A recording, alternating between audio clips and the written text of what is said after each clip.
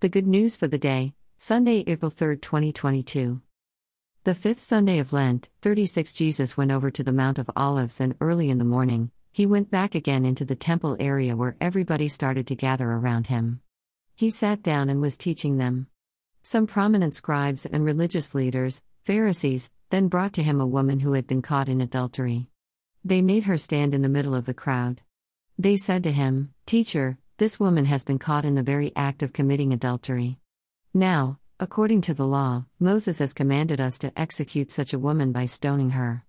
What do you have to say?" They said this to test him so that they could have some charge to bring against him. Jesus squatted down and began to write on the ground with his finger. When the man continued questioning him, though, he straightened up and said to them, "Let any of you who is without sin be the first to throw a stone at her." He bent down again and kept writing on the ground. Their response, they went away one by one, beginning with the most senior among them. So, Jesus was left alone, the woman before him. Then Jesus straightened up and said to her, "Woman, where are they? Has nobody condemned you?" She replied, "Nobody, sir." Then Jesus said, "Then I don't condemn you either. Go, and from now on don't sin anymore." John 8. We notice the stain on the rug. We are distracted to see the spinach on the front teeth. We read the gossip-tinged event of a famous person. Our newspapers headline the failings of the stars, and even among our friends, we notice first the flaw of clothing, body, or character. Our instinct is quicker to judgment than to understanding and forgiveness. It is part of the negativity that we grow up with, and struggle with for much of our lives. Sometimes we smother at the joke or smothered laughter, other times it becomes almost an obsession and the only way that we see an individual in our lives. This rare story about someone with a clear moral flaw is rare in the Gospels.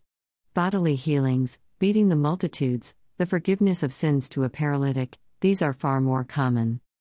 Perhaps, here, Jesus is suggesting that our instinct of criticism can be transformed into forgiveness.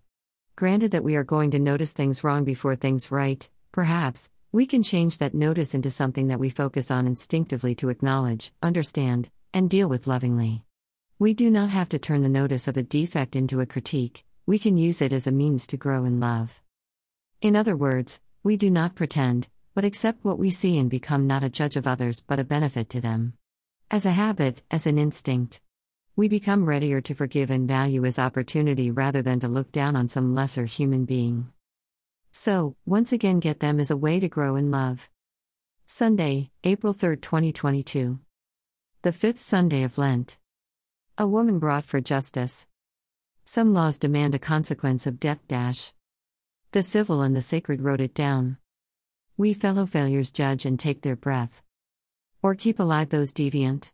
We frown at aberrant folks, so often females, flawed by toxic standards of disdain or seen myopically by feckless walking dead, who seek rules, who refuse to love unclean, despised, and sinful souls. Forgiveness shines when you and I admit the stigmas on our damaged years, how struggling love reminds of love's equality, and how we've gone astray, yet how the failure fighter glows. In God's grace, He alone the one who knows.